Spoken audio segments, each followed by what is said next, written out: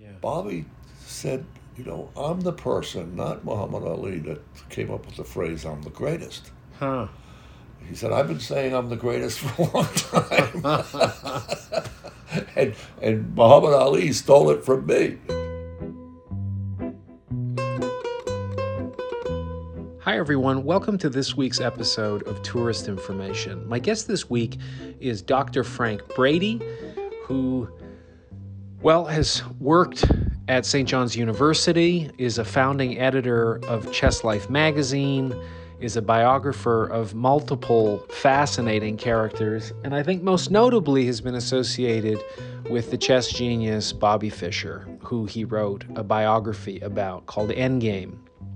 I've been a fan of Frank Brady forever because when I first started reading at 16 years old, I encountered his Orson Welles biography and then the Bobby Fischer biography. And when I went to cover the World Chess Championships in 2016, Frank Brady almost every day was the guy that I sat beside, and I just adored him. It is quite amazing to meet some of your literary heroes and get along with them. It doesn't happen very often. And Frank now is, I think, 87 years old and is just such a sweet, caring, brilliant guy. And the connection that he has to Bobby Fischer reminds me a lot of Thomas Hauser's relationship to Muhammad Ali, except Brady knew Fischer a lot longer and I think was a lot closer in many ways, and ultimately broke off in a very dramatic set of circumstances with Fischer because he dared to write that Fischer was Jewish, and that was enough for Fischer to take an enormous amount of umbrage, despite the fact that it's completely true. So I found Brady's revelations about Fischer and covering him just so useful for journalists to cover extraordinary characters up close, useful techniques, and just how problematic and challenging it is to form personal relationships with them. And some of those connections that we have between journalists and great athletes are some of my favorite things to read. I guess Jimmy Cannon and Joe Louis chiefly among them. And so Brady and Fischer is one of those as well. And I hope you enjoy this week's guest, Frank Brady, on Tourist Information.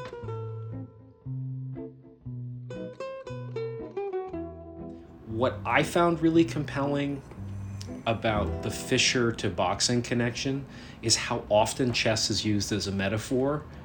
In box, so many boxers, when they're really technical and show a lot of intelligence, like ring IQ, it always comes back to chess. Many sports. Sure. You could say it in football, you could say it in baseball. Stock market. Yeah, chess is used. It's a good analogy. And in terms of creative thinking and looking forward and not making mistakes, et cetera, et cetera. I mean, it's a good analogy.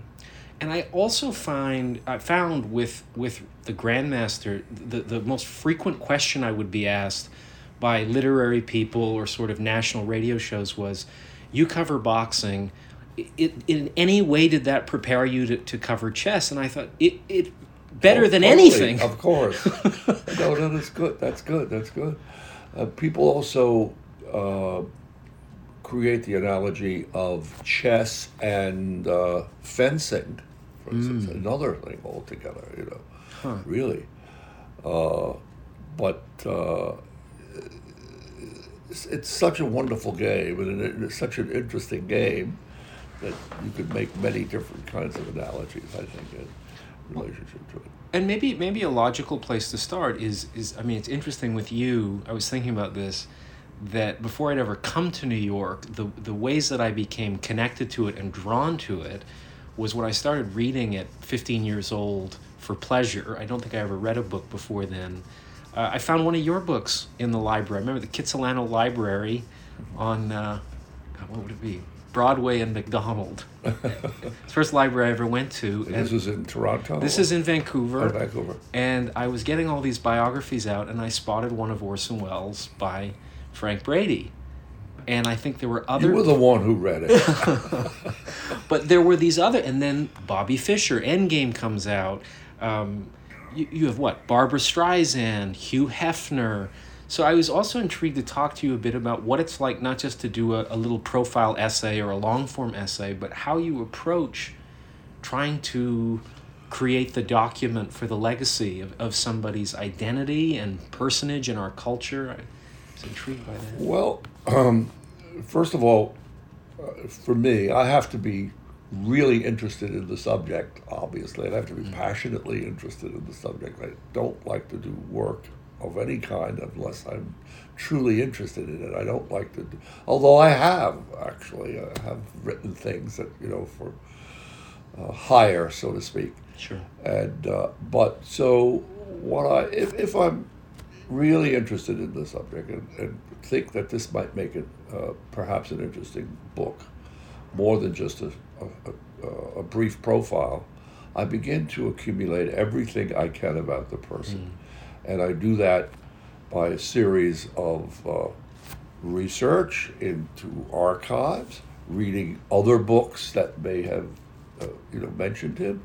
I've been known to go to libraries, and if they are lucky enough to have total biography sections, from Benjamin Franklin up to Elon Musk or whoever, sure. I would go through every book just to see if my subject is mentioned in that book, maybe only briefly, but might give me one little fact or one little piece of insight. And I am interested in everything about the subject, right. Everything, even though as I am accumulating it, making a Xerox copy of that piece of information or making a note of that piece of information, I know at the time that I'm not going to have that in the book. It's not going in because maybe it's too trivial. However, I want to know. I want to know everything.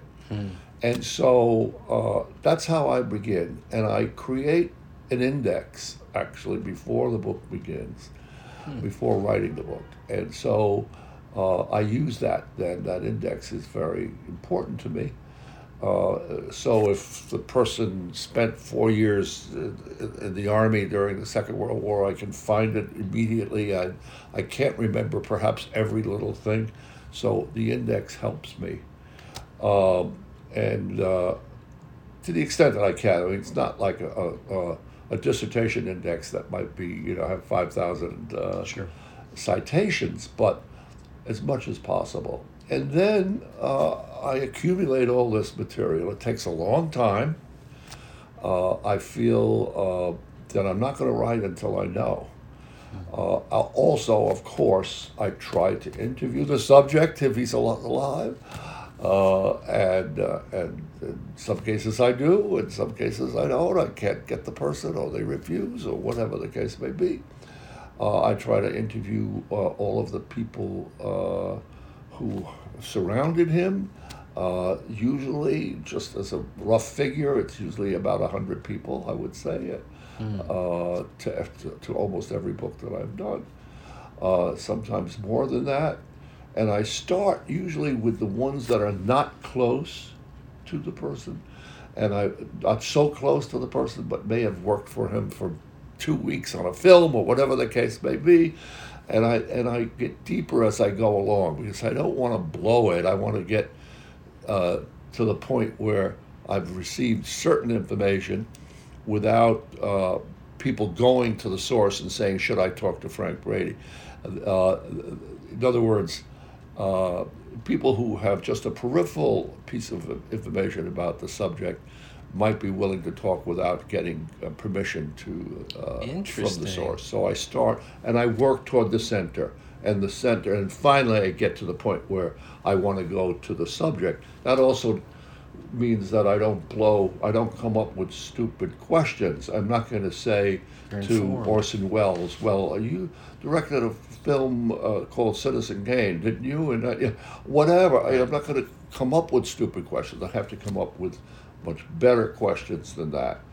And sometimes I've been stymied. I had a subject. It's actually, he was the principal source for my subject, let's put it to you that way, the son of the source that I was writing about.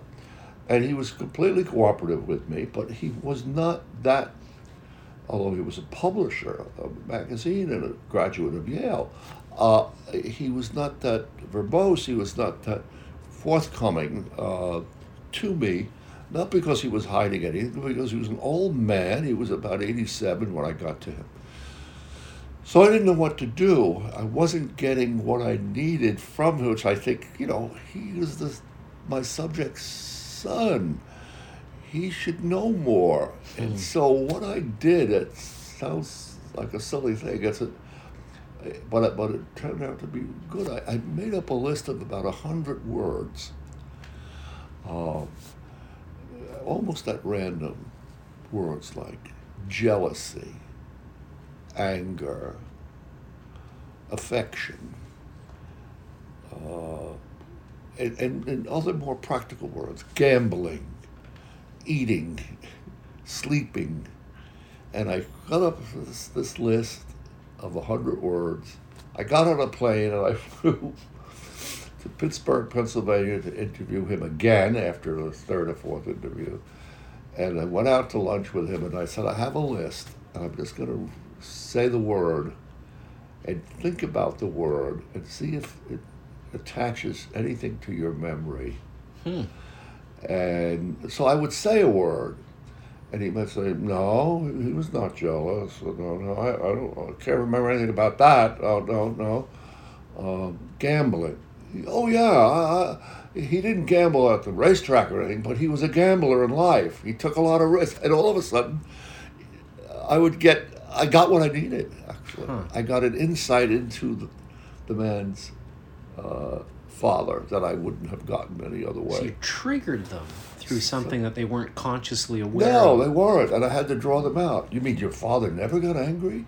Well, one time. Oh, that's so clever. He would come out. So it was just, it's a device I've used once, and I think, should I ever write more, I will use again. And, interesting. It's a bit of a gimmick, I think, in some ways. But it's an interesting way to approach somebody in that sort of Proustian sense of triggering. They make a connection that they haven't in their own mind. You providing stimulus, and then they ignite it with something. Yeah. And also, I'm reminded what you're saying. I'd never thought of it that way, coming from the outside in to the subject. But I was reading a book recently, and it was a book about writing from somebody I've also profiled for the podcast, DBC Pierre, who won the Booker in 2003, is he made the observation, isn't it strange how so many of the deepest truths about people exist at the fringes rather than the core? Yeah. So I find it interesting, you could have somebody who only had a cameo in that person's life, but they may have glimpsed something that nobody else would see, especially not the inner circle or the person themselves. It's interesting. I think Plutarch wrote that sometimes you can get more information about a general from his valet and about how he dressed him and how that went on than you can from his lieutenants or colonels. Interesting. So that is true.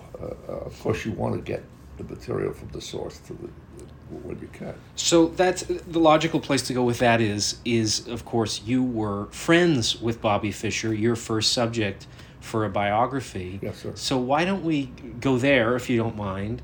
Sure. Bobby Fischer, born 1942? 43. So you're friends with him when he's a very young man. Yes. When did you first meet Bobby Fischer? Okay. The first time I ever saw Bobby Fischer, not actually meet him, but was at a tournament in which I was an assistant director. It was a chess tournament at Asbury Park, New Jersey, on a great old sort of white elephant of a hotel called the Hotel Monterey, right off the boardwalk. And there must have been 800 to 1,000 players in this tournament.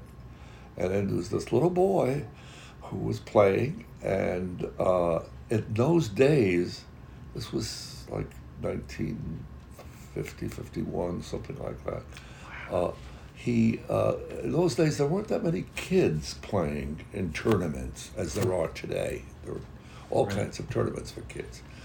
And so he was a novelty just in that sense. Secondly, he wouldn't resign a game, even if he was losing, even if he was down a queen. He continued to play. You had to mate him. And so he was one of the last games of each round, and people would gather around him to watch him. It was a novelty to see it. And although he didn't do well in the tournament at all.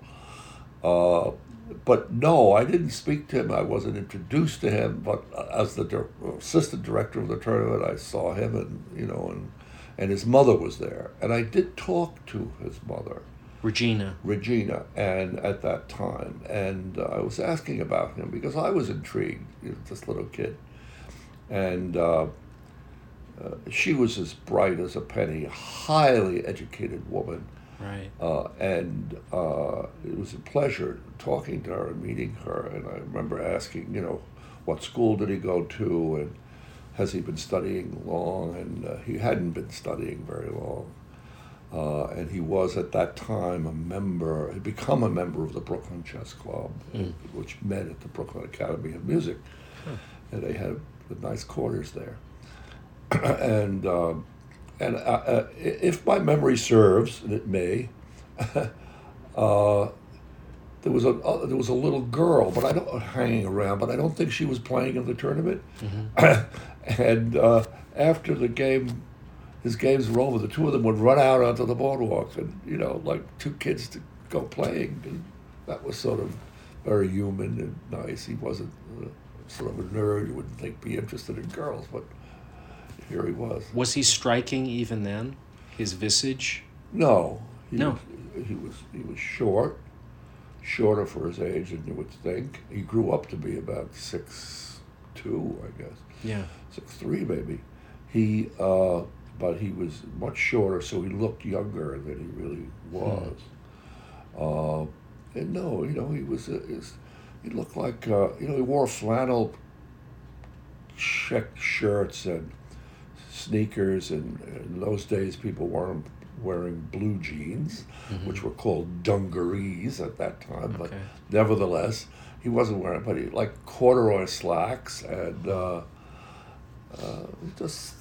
you wouldn't be able to tell that he had any real genius behind him. But his perseverance of not giving up and really taking the game seriously. You could sense that. I could sense it.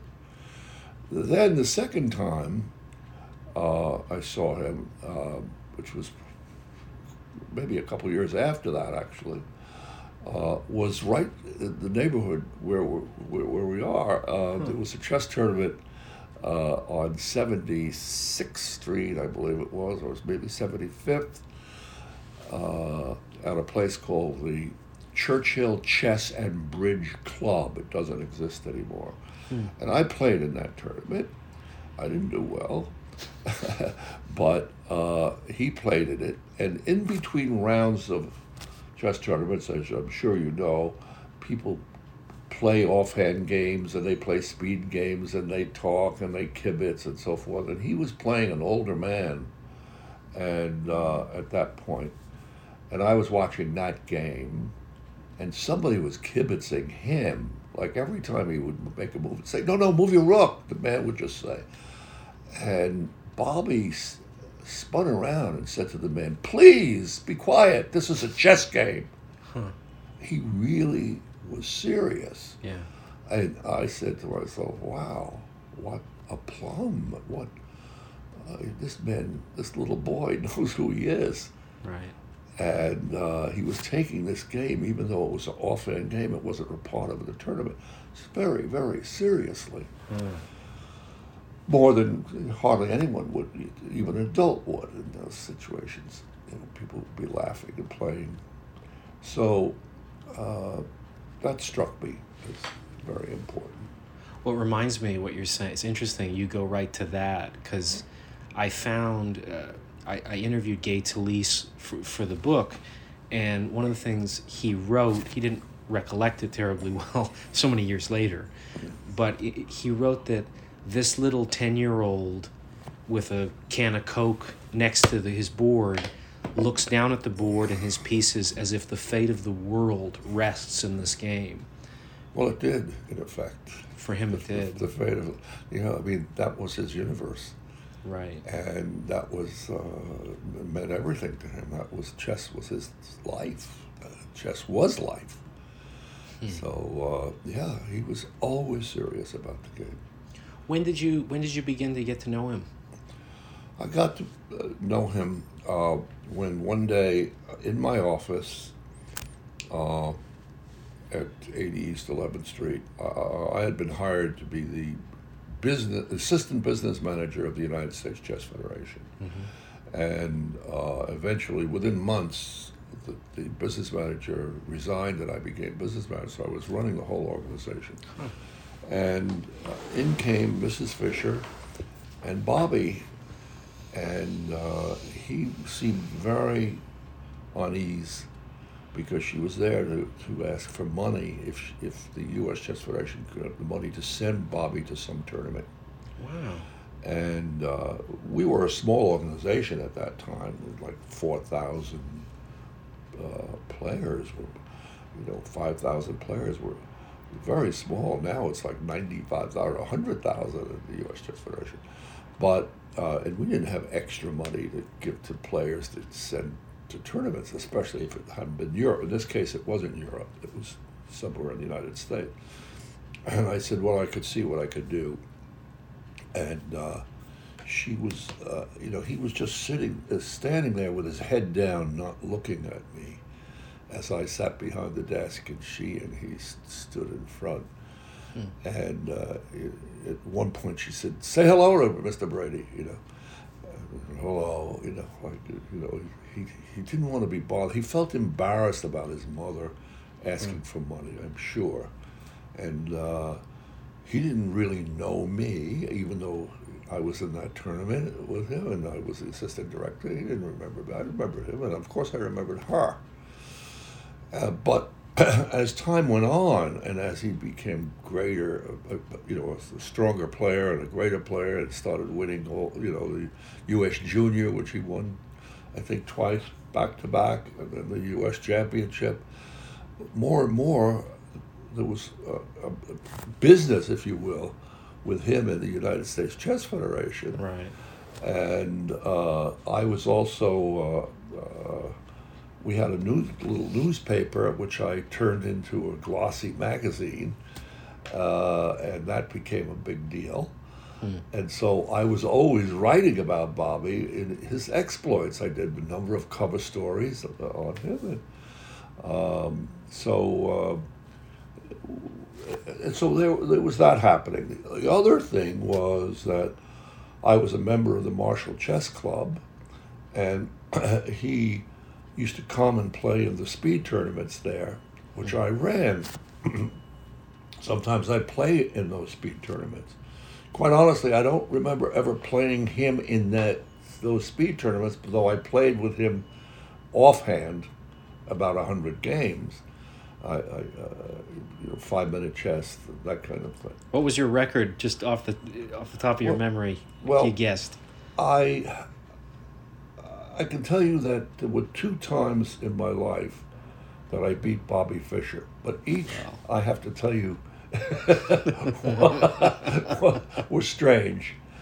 One was, we started playing 5-minute chess, and he beat me game after game. And then he said, all right, he'll play 4-minute, I'll play 5-minute.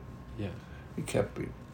Then he said, I'll play 3-minute, and then you play 5-minute. He kept beating me.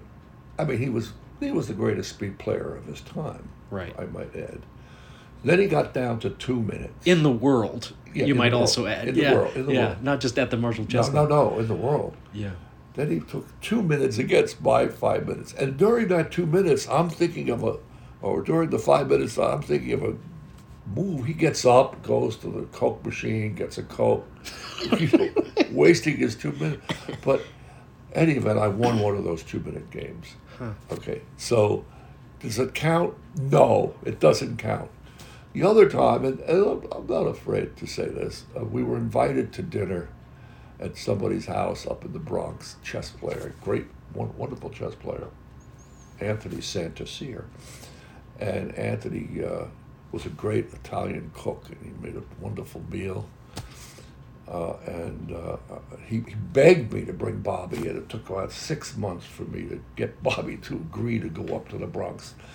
And so when we were there, Bobby kept drinking more and more Chianti, and Santacier had a young partner who was there who kept pestering Bobby to play, and Bobby didn't want to, play a kid who hardly knew more than the moves, but he played him one game, and it killed him in about 6 moves. And then I said, "You want to play, Bobby?" "All right," So we played, but he was drunk. Yeah. And so I managed to swindle a game. That's all. So that doesn't count either. No, but that's fun. I mean, it's like sparring with Muhammad Ali and landing a lucky punch. Yeah, one punch. No, Well, that was the genesis for the Rocky movie. Was That Stallone is watch true. the guy who did it? You never got me down. Yeah, right. Paulo. Right. Well, and I mean, in terms of, you were there at the game of the century where Bobby's 13 years old? Yeah. No, I was not at the game I was not at the game of the century. You're not? I was not. I wrote about the game of the century, and it might have sounded like I was at the game of the century. Okay. But I absolutely was not there.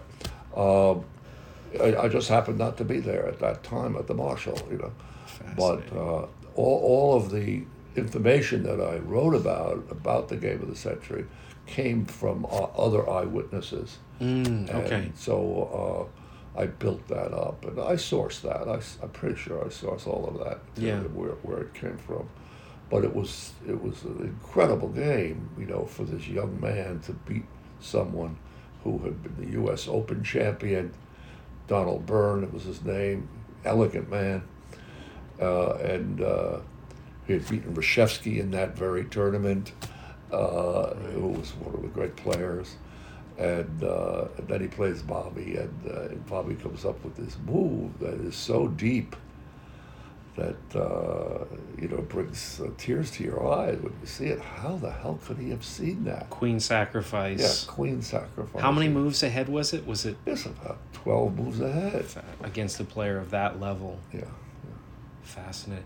Well, and I'd just be remiss to leave out that while you're there and meeting Bobby, this fledgling punk, who would go on to become a bit of a director of some note, refused to pay his dues. Yeah, that's true. He did refuse to pay. Well, not so much dues to become a member of the club, but there were fees to play at every tournament. In this case, the speed tournament, the fee was 50 cents. Right. So it was not a big deal, but he would always, and I was the one who ran the tournaments, I was the director, and he'd say, "Take it out of my winnings." And he wouldn't pay the 50 cents. Who are we talking about here? Stanley Kubrick. Yeah. And, as I think I mentioned before, I played in some of those tournaments myself. I must have played Kubrick, but quite honestly, I've played thousands of chess games. I still play at least one chess game every single day of my life online, but, serious. We're literally sitting next to a chessboard that's prepared. And so I've played thousands, but I cannot remember whether I ever played Kubrick. He did not, those speed tournaments were once a week. He didn't come every single week. Yeah. But he came, every second or third week when he was around the village, which was a lot. And he's hustling over in Washington Square Park regularly. He was not a bad, and he must have played Fischer as well, because, these were round-robin tournaments where everybody plays everybody, at least one game. Sure. So he must have played Fischer as well. So. Isn't that interesting? You could do a whole book on the history of fascinating people involved in chess in New York in that time. Duchamp, Kubrick, Fischer. I'm glad you mentioned Duchamp, because I have a funny story about Duchamp that, not so funny, a very interesting story.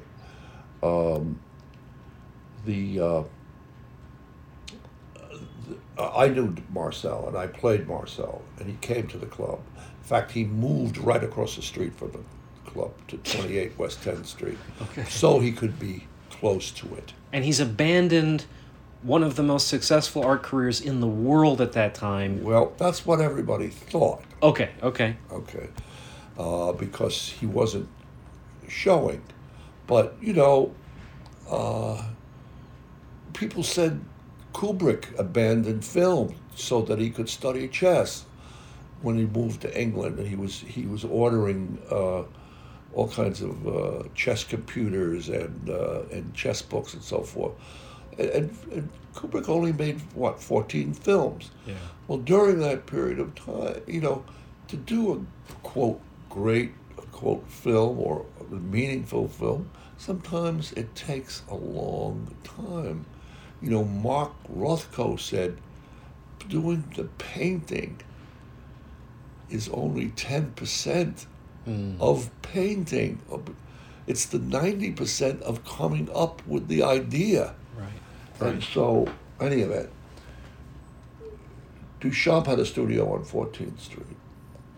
I think I knew that at the time. And he had me over to his house for dinner. I did a big story on him in Just Life magazine. I played with him. And once he said, do you know of any space? I'm looking for some more space to rent. And I said, well, there is space in my building, 80 East 11th Street, where I had the office for the Chess Federation. And I said, but, there are offices, but they have fairly high ceilings, and, maybe you could get an office in there. And he said, okay, I'll think about it. And a couple of weeks later, he came by my office. And the super of the building, or manager of the building, lived right across from my office, in a suite of offices there, and with his wife who was ill. And so I never actually saw the wife, but he would go in and bring meals and get stuff. And I knocked on his door. I came out. I said, my friend's looking for some space here. Do you have anything? He said, yes, I'll take him around. Well, I didn't follow Duchamp at that time. I had to get back to my office to work. And so when I finally saw the super, I said, so what happened? He said, oh, yes, he's taken an office in the 4th floor. My office on the 6th floor. And I said, that's nice and good. And maybe over the next 2 years, I saw Duchamp come and go, or just come or go, 2 or 3 times. I hardly ever saw him. Maybe, I was working basically a 9-to-5 job. Maybe he came in very early or came in very late, whatever it was.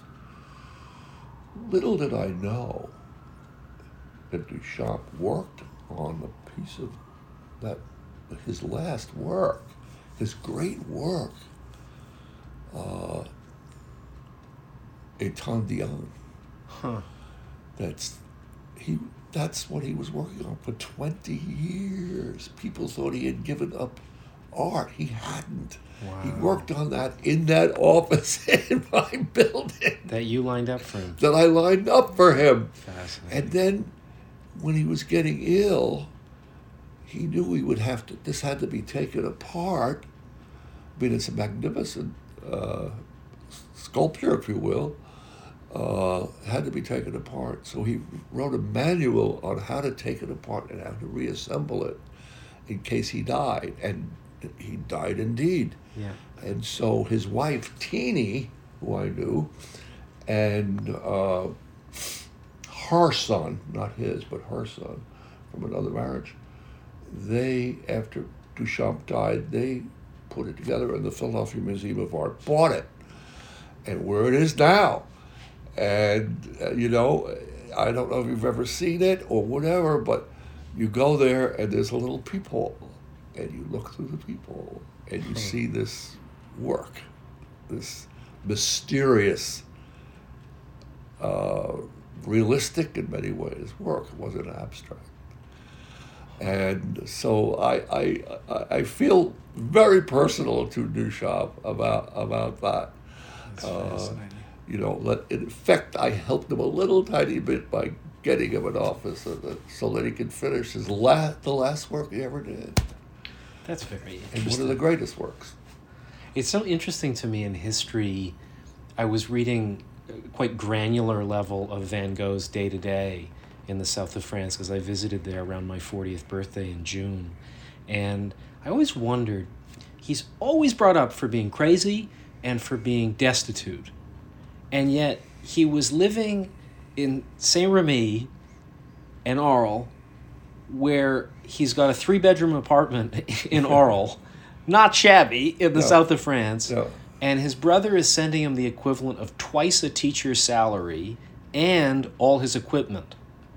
I'm thinking, this doesn't sound like the most impoverished existence. No, not at all. When you've been on an allowance for your entire adult life, But I think people who read his stuff understand the brother's role in it.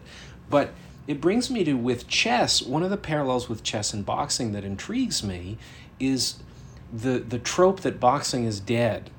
It seems like it's always brought up now, and a lot of the media and fans are always defending it. They're defensive about the fact it's not dead. We understand it's not what it used to be. Sure. But that trope was actually invented in I believe 1896 was the first time a journalist said boxing is dead because of an event. It never goes away. Yeah. It never gets fixed, and you can never kill it, is the famous quote about boxing. But in chess, there's an intriguing parallel that I think you would have unique insight about. I wasn't able to include it in the book. I found it out too late. But Paul Morphy, who most people compare Bobby Fischer to, was a real example in the United States of a figure who was the best in the world. And the media seemed to really pick up on him, that he can go to Europe, which he did, and trounce all the great European champions. He's a pride of America being the best. And then the Civil War happens, and nobody cares anymore about Paul Morphy in the same way. And America invents these other pastimes that get a lot more traction: baseball, football, the major sports that take over for chess. Why is it that when Bobby Fischer is confronted with the backdrop of a war like Vietnam and the Cold War, it makes it even bigger, the importance of Bobby Fischer, whereas with Morphy, he's drowned out? And I wonder... Well, the media, perhaps, which was much more vibrant during those days. And of course, in Bobby, it was the fight against the Soviets, Right. And he was, in a sense, a symbol. Bobby himself, in his great ego, thought that he was responsible for practically ending the Cold War, but showing that okay, we didn't do Sputnik and had of it, but look, we can beat the Russians at their own game. This is, chess in Russia, the Soviet Union was, the principal activity, the principal sport, if you want to call it a sport. Right. And here this little kid from Brooklyn with no help from his government or anything else shows up and ends up defeating the hegemony of the Soviet Union chess machine. And so I think it captured the imagination of the public. I mean, you were at the match because I was, no, that's another match. The other match with Magnus Carlsen playing an American, the first time since Bobby Fischer, Fabiano Caruana. If Caruana lost that match, he came very close, very, very close to winning it. If he had won that match, it would not have been the same thing as Bobby winning the match. But Bobby had this outsized personality, this outside figure. He was this boy genius, whatever you want to call him, diamond in the rough, a kid from poverty in Brooklyn. And Caruana was from another point of view. What was it, 5:30 what is it in Brooklyn Heights? You know the address. 560 Lincoln Place. 560. What's the apartment number? I can't remember now. It may have been 4F. But I mean, literally, that story of it's a kid who's alone with his sister, and the sister goes downstairs to a candy shop and buys a chessboard, and off you go. Yeah, that's a little changed also. Okay. From what I found in my research. Actually, when Regina Fisher moved from Chicago, I think it was the last place that she had lived in, with the two children, they did not first move to Brooklyn. They moved to 13th Street between 2nd and 3rd Avenue in Manhattan. And right from their windows, they could see the back of Lu Chow's restaurant, a famous German restaurant on 14th Street, where great chess players used to play and many other players. I'm sorry that it went under. I ate there many times. But it was on that block when his sister went and bought a chess set. It wasn't in Brooklyn. It was, okay. And there were a lot of different documentaries that said he learned chess in Brooklyn, and it's not true. He learned it in Manhattan, right, on 13th Street, and it was maybe a year after that they moved to Brooklyn, and that's when he really started to spend more time with it. Well, with Fisher also, and I want to get back to our timeline where you started off with, but when I interviewed Harry Benson, it was interesting because Benson made the point to begin our conversation by saying, look, I don't know a goddamn thing about chess. And I said, well, yeah, but you also said that Bobby Fischer was the most interesting person you've ever met and the most interesting person you've ever photographed. And in the second half of the 20th century, you photographed basically everybody there is in American life on the cultural level. Yes. So why would you be so drawn and compelled by somebody when you don't even understand what it is that they're doing? Yeah. That itself is exactly what I want to understand. And all of the comparisons he made about Fischer immediately went to comparing him to Muhammad Ali, that they had a lot of parallels in their intensity and their cruelty. Their eyes, he said, were just extraordinary. So I wonder for you, we're just at the point what you were telling of meeting him and getting to know him toward the game of the century, is he's about to explode into being one of the most famous people in the world. Dick Cavett said, I think it was published in the New York Times, that for about a day or for about a week, he was the most famous person in the world. A chess player. Yeah. The most famous person in the entire world.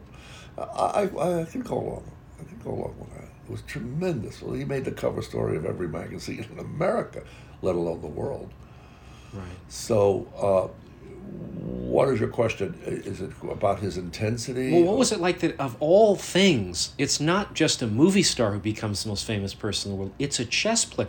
It's totally unprecedented. Yeah, and especially for Americans. Because Americans. We're not thought to be the most cultural country in the world. Right. And it just was absolutely amazing that he could do it.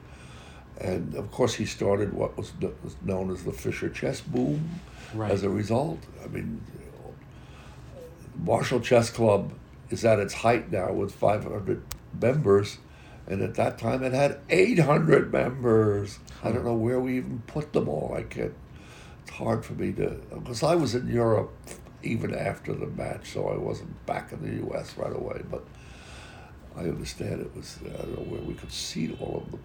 And the phone continuously rang, people wanting chess lessons and playing chess in bars and on stoops, and it was a craze.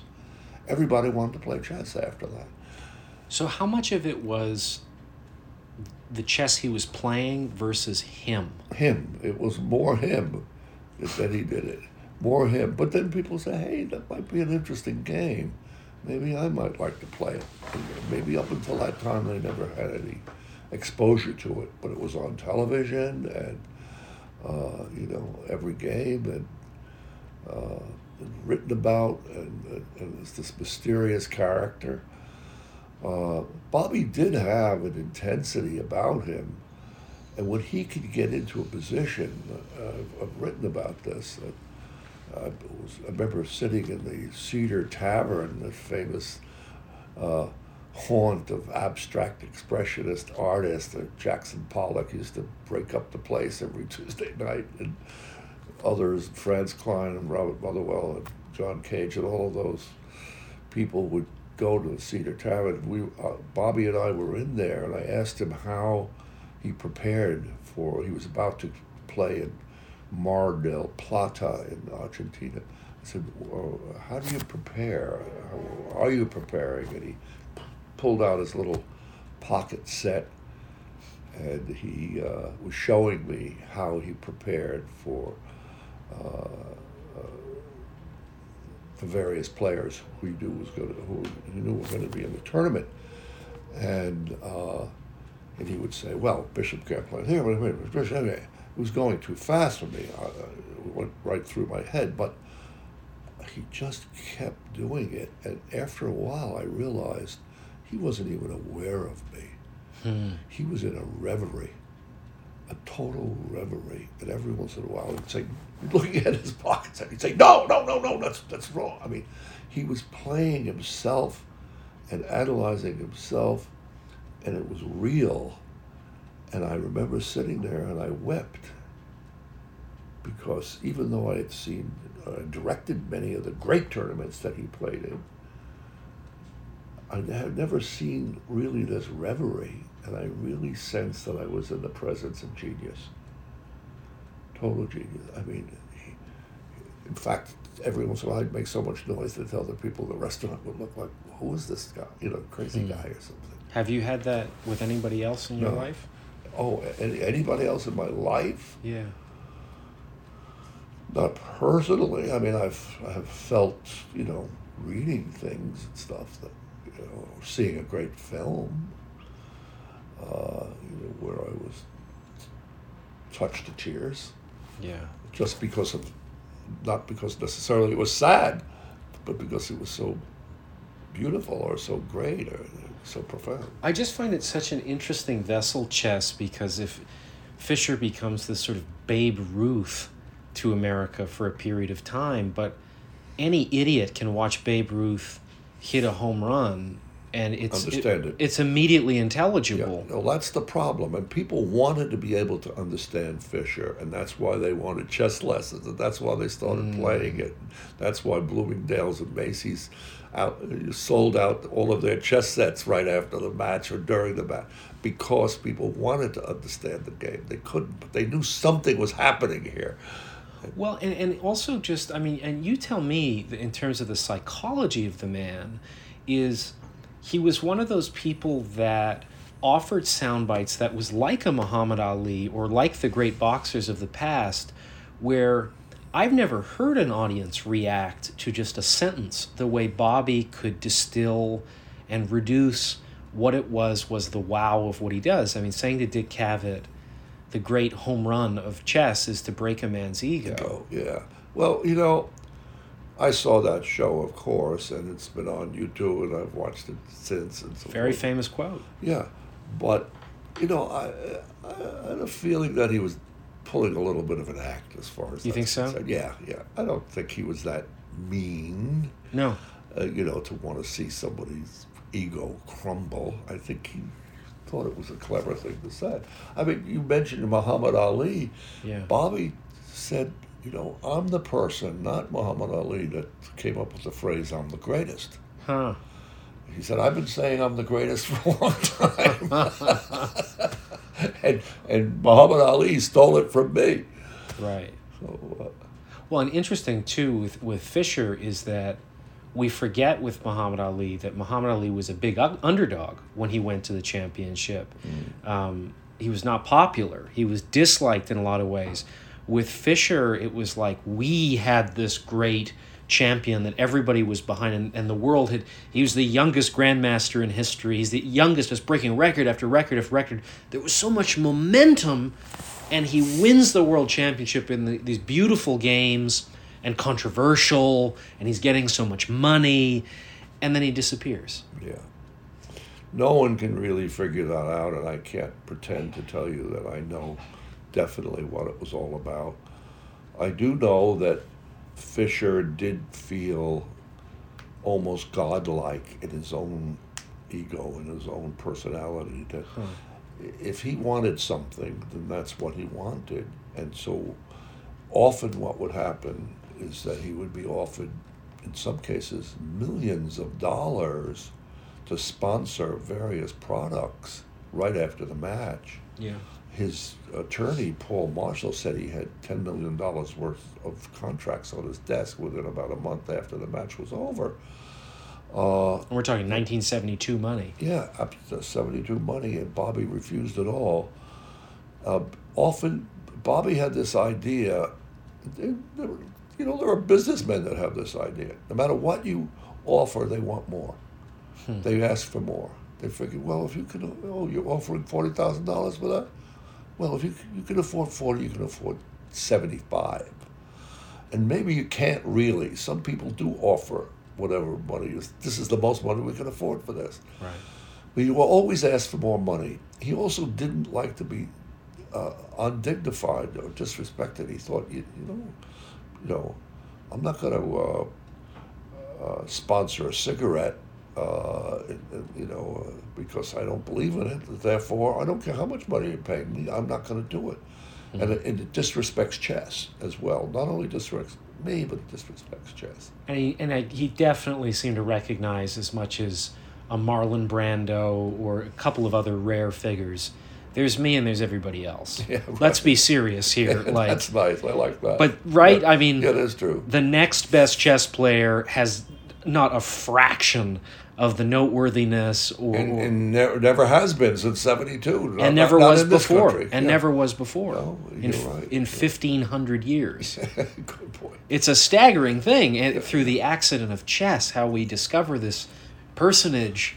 Yeah, New York City wanted to give him a ticker tape parade, and he refused it. Huh. He said, "No, I don't like the idea." But then they said, "Well, what about having a presentation by Mayor Lindsay on the steps of City Hall?" He said, "All right, I'll go to that." So, well, and I mean the other angle with Fischer, I interviewed Jeremy Schaap, the son of Dick Schaap, yes, who was pretty close with Bobby. He was as well, who Bobby called a father figure, and Jeremy, I believe he won an Emmy for going out to Iceland after Fischer came out of being arrested in Japan and was granted citizenship over there. But he does this very J.D. Salinger-like disappearing act where now and then we hear him on weird interviews. Almost 20 years. Yeah. Mm-hmm. Comes out of obscurity to accept a massive sum of money to play a rematch with Boris Spassky, disappears again, and then comes out near the end of his life. He's about 60 years old, looks very disheveled, almost like the Unabomber after the arrest. He did. And seems like he's lost it, and is this virulent anti-Semite. Boxing and chess do seem to have this element that a lot of our heroes didn't go off into the sunset with a lot of happy endings. It's not a good place to look for it. What do you make of that angle with chess, and specifically with Fischer, that there is this, what makes them great chess players occasionally seems to lead them to ends that don't seem separate from what made them great, seems to be a bit of a curse as well in their private life? Well, I could say that chess did not make Bobby mad, but chess might have made Bobby sane. As I said earlier, chess was his life. Chess was life to him. There was nothing. He said, nothing. I don't want to ever do anything other than play chess, ever. Huh. Not necessarily win chess, but play chess. He loved the play. Was there joy in it for him? Oh, yeah. Yeah. Absolutely. He loved it. He loved the game. He wanted it. You could talk to him about any obscure, strange position. I remember showing him, we were on a train once, and I said, well, Bobby, what do you think of this opening here? I played in the tournament the other night. He said, that's the stupidest move I've ever seen. I said, really? You really think? I said, I won the tournament. He said, no, that doesn't matter. It's stupid. And then, but he said, but it's interesting. And then he started looking at it and playing it and going through it and showing me all my stupidities and why it was awful. But the point was that he was into it. He loved talking about the game. He literally learned new languages to read their chess books, right? He certainly did. You know, there were so many things. For instance, sometimes it's difficult to win if both players just have a rook and one player has a pawn. And if that player who has the pawn can get that pawn to the 8th rank and make it a queen, which is in the rules, of course, then he wins the game. It's hard to do that. So Bobby was looking at, and there are books on rook and pawn endings, actually tomes. And Bobby, of course, studied all this, but he was having a little, and this was at his height, having a little trouble understanding certain nuances of rook endings. And he had to study it, and he didn't want his phone to ring, and he didn't want any other obligations, and he went to a YMCA in Brooklyn. He checked in with his chess set and board and spent a weekend there from the minute he woke up to the minute he went to sleep, studying these particular patterns of rook endings that he wanted to master. I mean, you talk about being, a Zen archer. Right. He was right to it. He was, in some ways, one might think he was the best player in the world for that reason. I mean, he figured it out. He didn't have a computer behind him. Do you think, I remember reading your book about him and thinking, not only is he the most naturally gifted player ever who's played, possibly, but it seems almost undoubtedly he, in his time, was the hardest working. Oh, yeah. No, yeah. Also. I would say, I don't know. I asked a grandmaster, one of the top 20 players, just the other night, who's aiming to play for the World Championship one of these days, a young man. And I said, how much time do you spend a day studying? And he said, about 12 hours usually, but it can be up to 16 depending on. I said, I said, every day? Yeah, I give myself a day off every once in a while, but that's what he does. That's why he's in the top 20 already. Right. So, but I would imagine, how many hours a day did Muhammad Ali practice? It's different if it's physical. Yeah, okay. Then I live in this building where we're sitting now that has a great number of musicians. And if you're lucky and you get out, because the walls are very thick, you don't hear it in the apartments. When you get out in the hall waiting for the elevator, you can hear them practice all day long. Yeah. All day long, year after year. Nureyev said, of course this is physical, he said, if I go one day without practice, I really feel rusty. If I go 2 or 3 days, I'm practically crippled. I have to constantly remember what my body is doing. Well, Fischer is no different from a Vladimir Horowitz or a Nureyev or a Muhammad Ali. Practice. Do you think, I've never asked you this before, and I've never really seen many people make this connection, but in Canada, obviously, we had Glenn Gould, who's this eccentric genius at the piano. Was. And, like Fischer was discovered pretty young as being extraordinary with like the Goldberg variations of Bach. But I see a lot of parallels in temperament, in eccentricity, in genius to Fischer. Did Fischer ever make that connection? with Gould? Did he like music? I mean, what were his tastes? He was not really into music. I mean, he went to a few operas. I mean, he didn't listen really to classical music. He liked more pop music. Huh. You know, Gould would get into his car and drive it, an hour away. It was home 2 hours away. Stop at a truck stop, go in and order a burger and coffee, and listen to the conversations, not for the content of the conversation, but for the rhythm. Huh. And it would begin to sort of, didn't have a keyboard, but he would start moving his fingers as if he was playing the music that he was hearing from the. And Fischer was doing the same thing. I must say, Magnus Carlsen, the world's champion, was asked in a matter of interview, how much time do you spend thinking of chess? Do you spend all of your time thinking of chess? And he said, well, no, not all the time. And then the interviewer said, well, what about now? He said, well, it's in there a little bit. Right. He pointed to his brain or to his head. It's in there right now. Yeah, I'm thinking about a little bit of it in there. So Fischer had it, I think, just about all the time. Well, it's odd. I mean, it's an odd thing.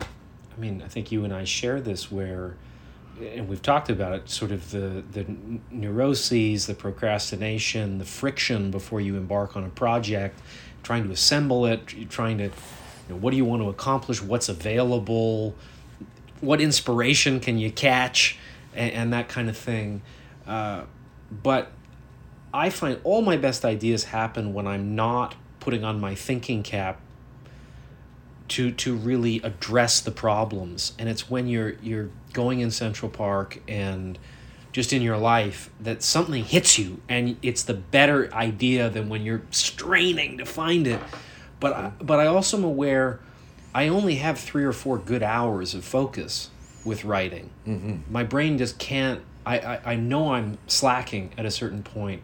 And when I watch the chess players, part of what made me compelled to see them almost as much as athletes as great minds, was I just can't imagine the strain of when you're trying to create while simultaneously somebody's trying to destroy your creation. Well, that's an interesting way of putting it. But no, that is one of the things to be, the hallmarks of being a great player is to be able to, for many of these games are 4 or 5 or 6 hours long, and to maintain an ability of concentration, creativity, passivity when necessary, long-term planning, all of this stuff.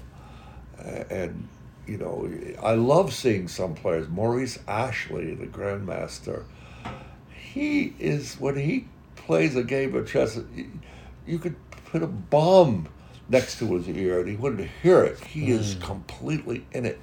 He has that ability to get into it. And, I don't have that, and I think most people who play chess don't have that. You might be able to maintain that for an hour, but right. not for so long.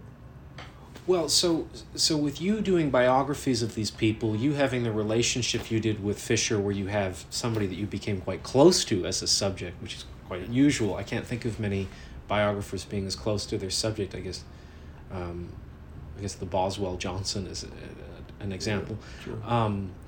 But you also see where these people end up. You're somebody who's been around for a while.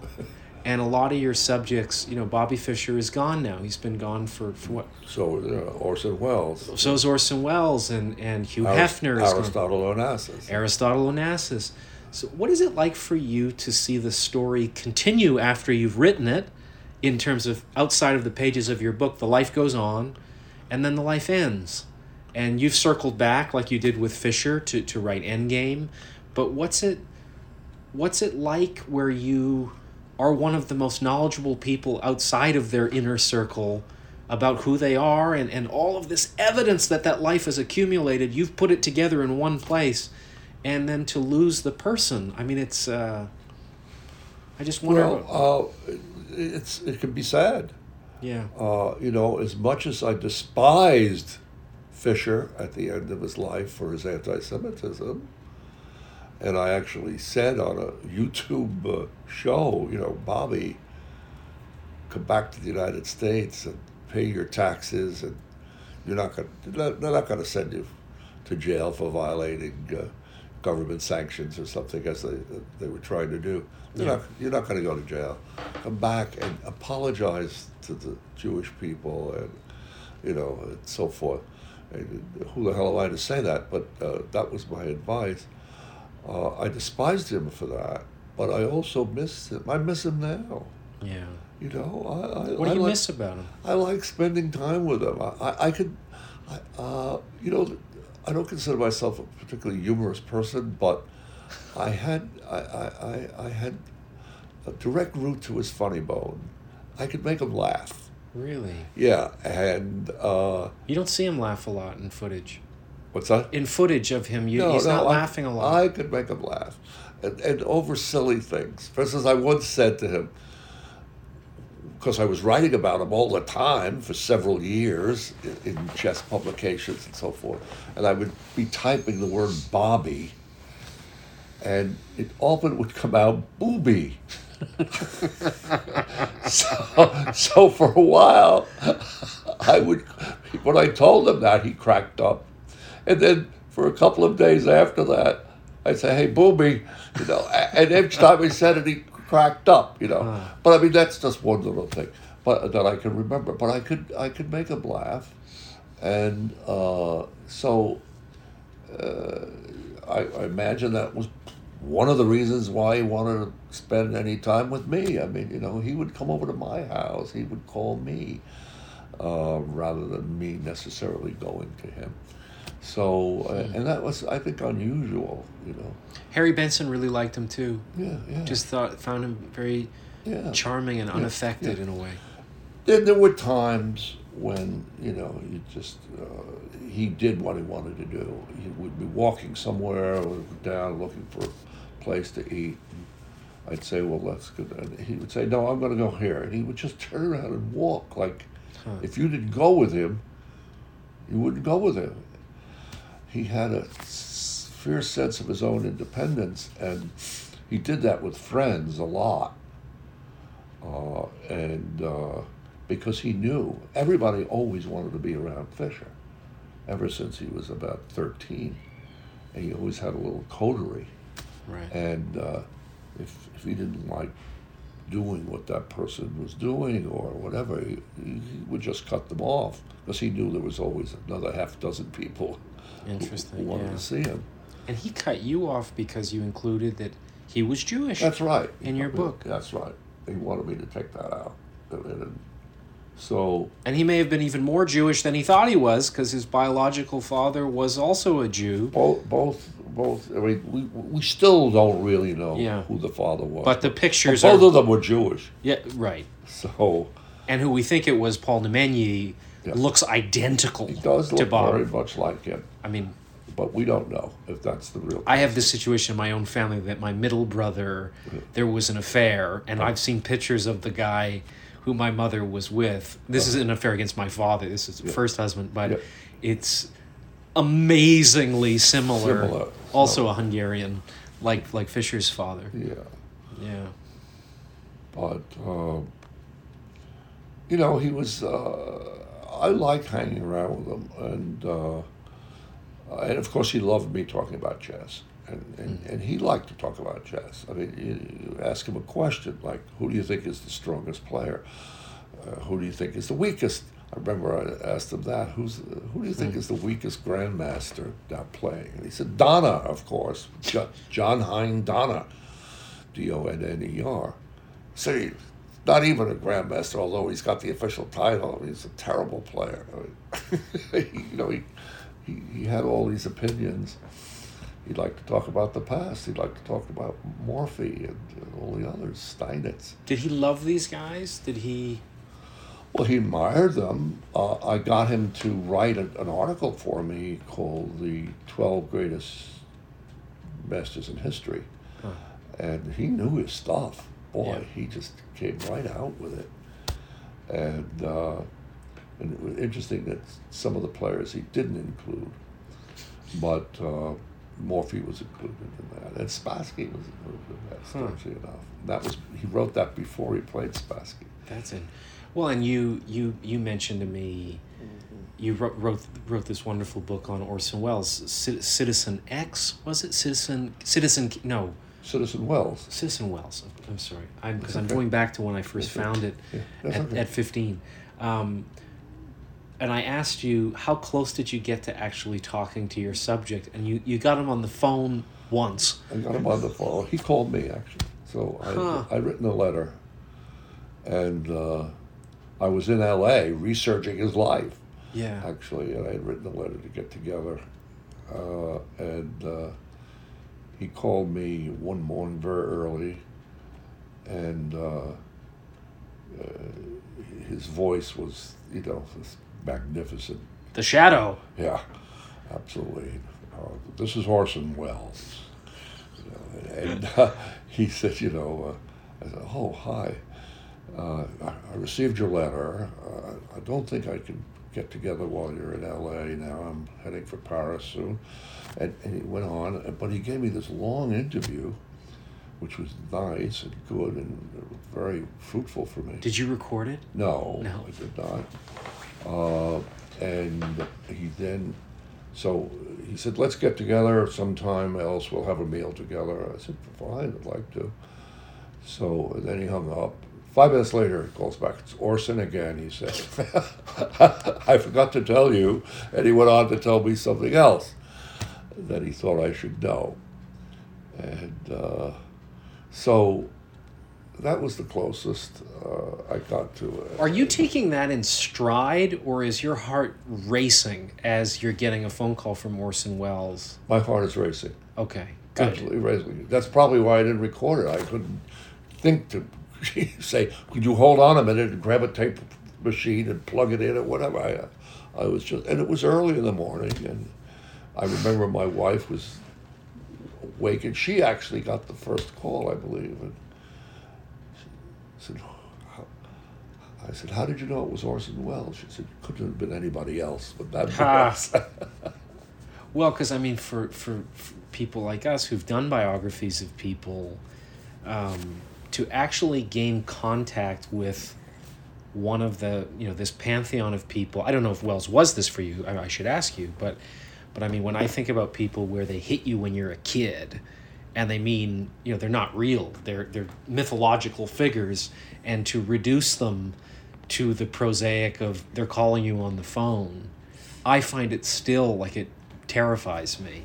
I had Jack Nicholson call me once, I called him, but I got put through to him, and I just could not accept that reality allowed for him to be on the other end of the line. Yeah. So much so that I think it was a horrible interview that we did, because I just couldn't gain my composure. I don't know that he picked up on it, but it was just so awkward. Is that for you? Did you have a group of these figures out there that meant the world to you, and then through your work, I mean, you started hunting them down? Well, yeah. Well,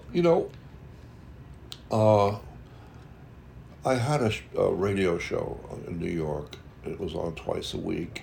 It ran for 1 year. Yeah. So, and it was an interview show of sort of hip characters during the 60s.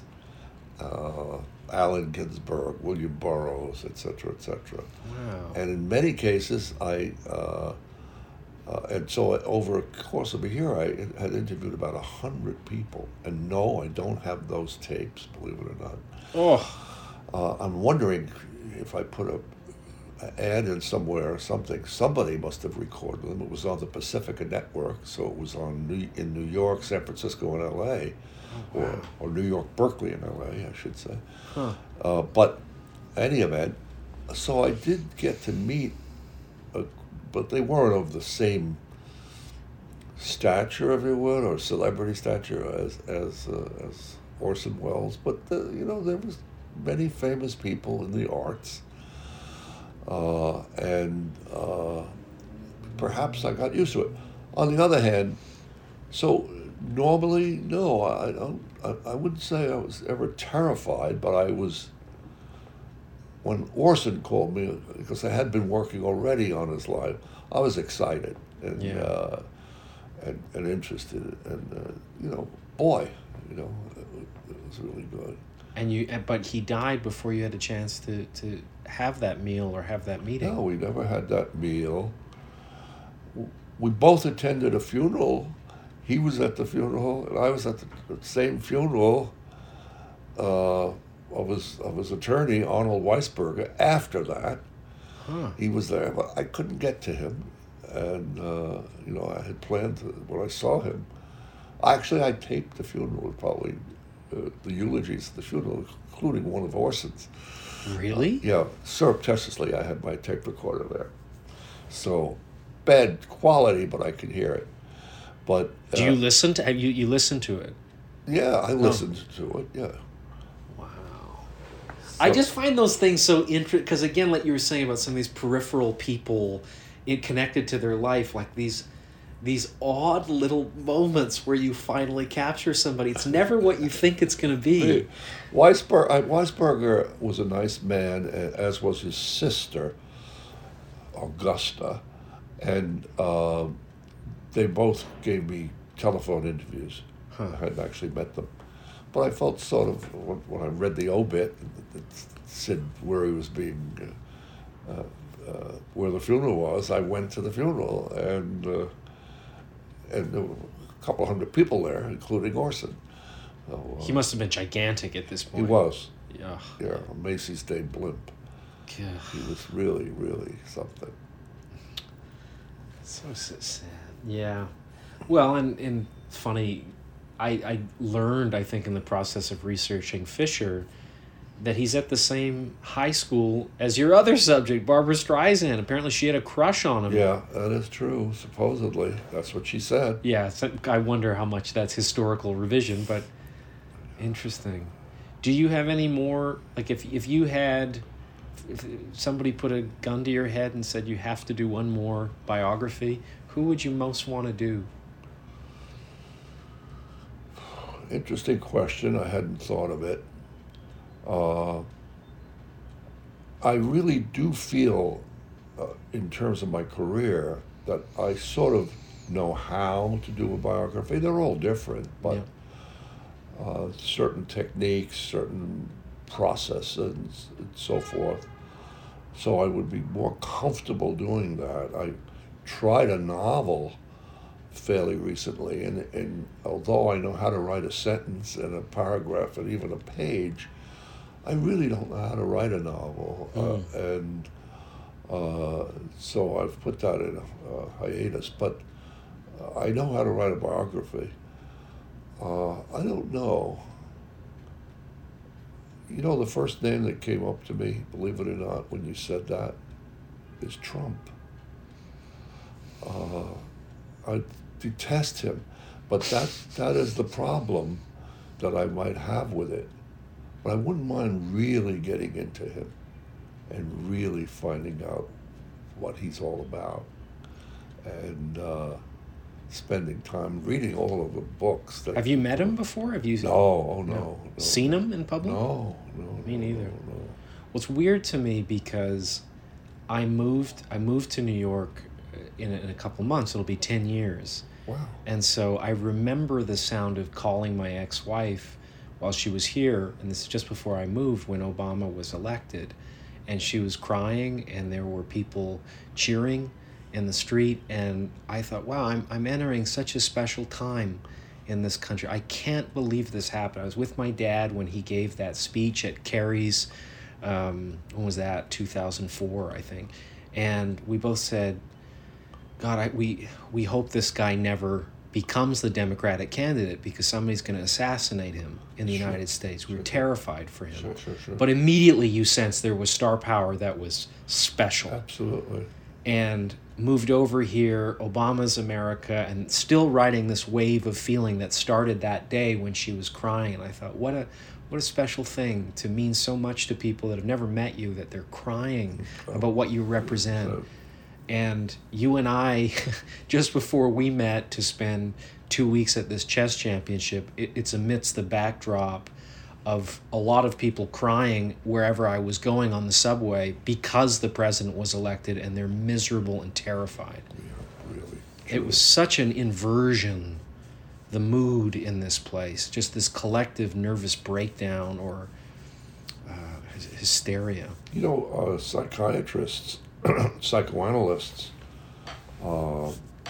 many of them are saying people are coming with problems, and that they're no longer talking about their sex lives. They're talking about the problem they have with Trump. Yeah. And, I don't know how many have that, but many do.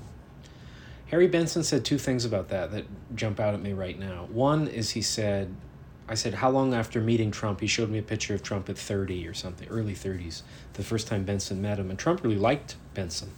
He went on a documentary talking about how much he liked Benson and his wife. Benson hated Trump.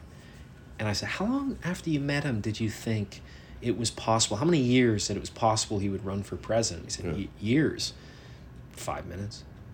Really? He said, it's just like meeting Hitler. You knew the moment you met him, this guy is, whatever is the job, he's going for it. No question. That's something. And I thought, God.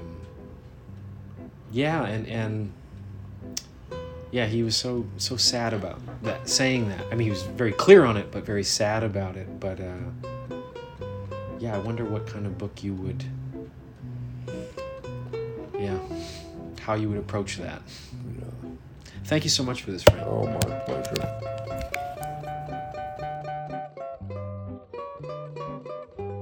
Thank you for listening to this week's episode of Tourist Information. The producers for this show are George Alarcon Swaby and myself, Bryn Jonathan Butler. Thanks for listening.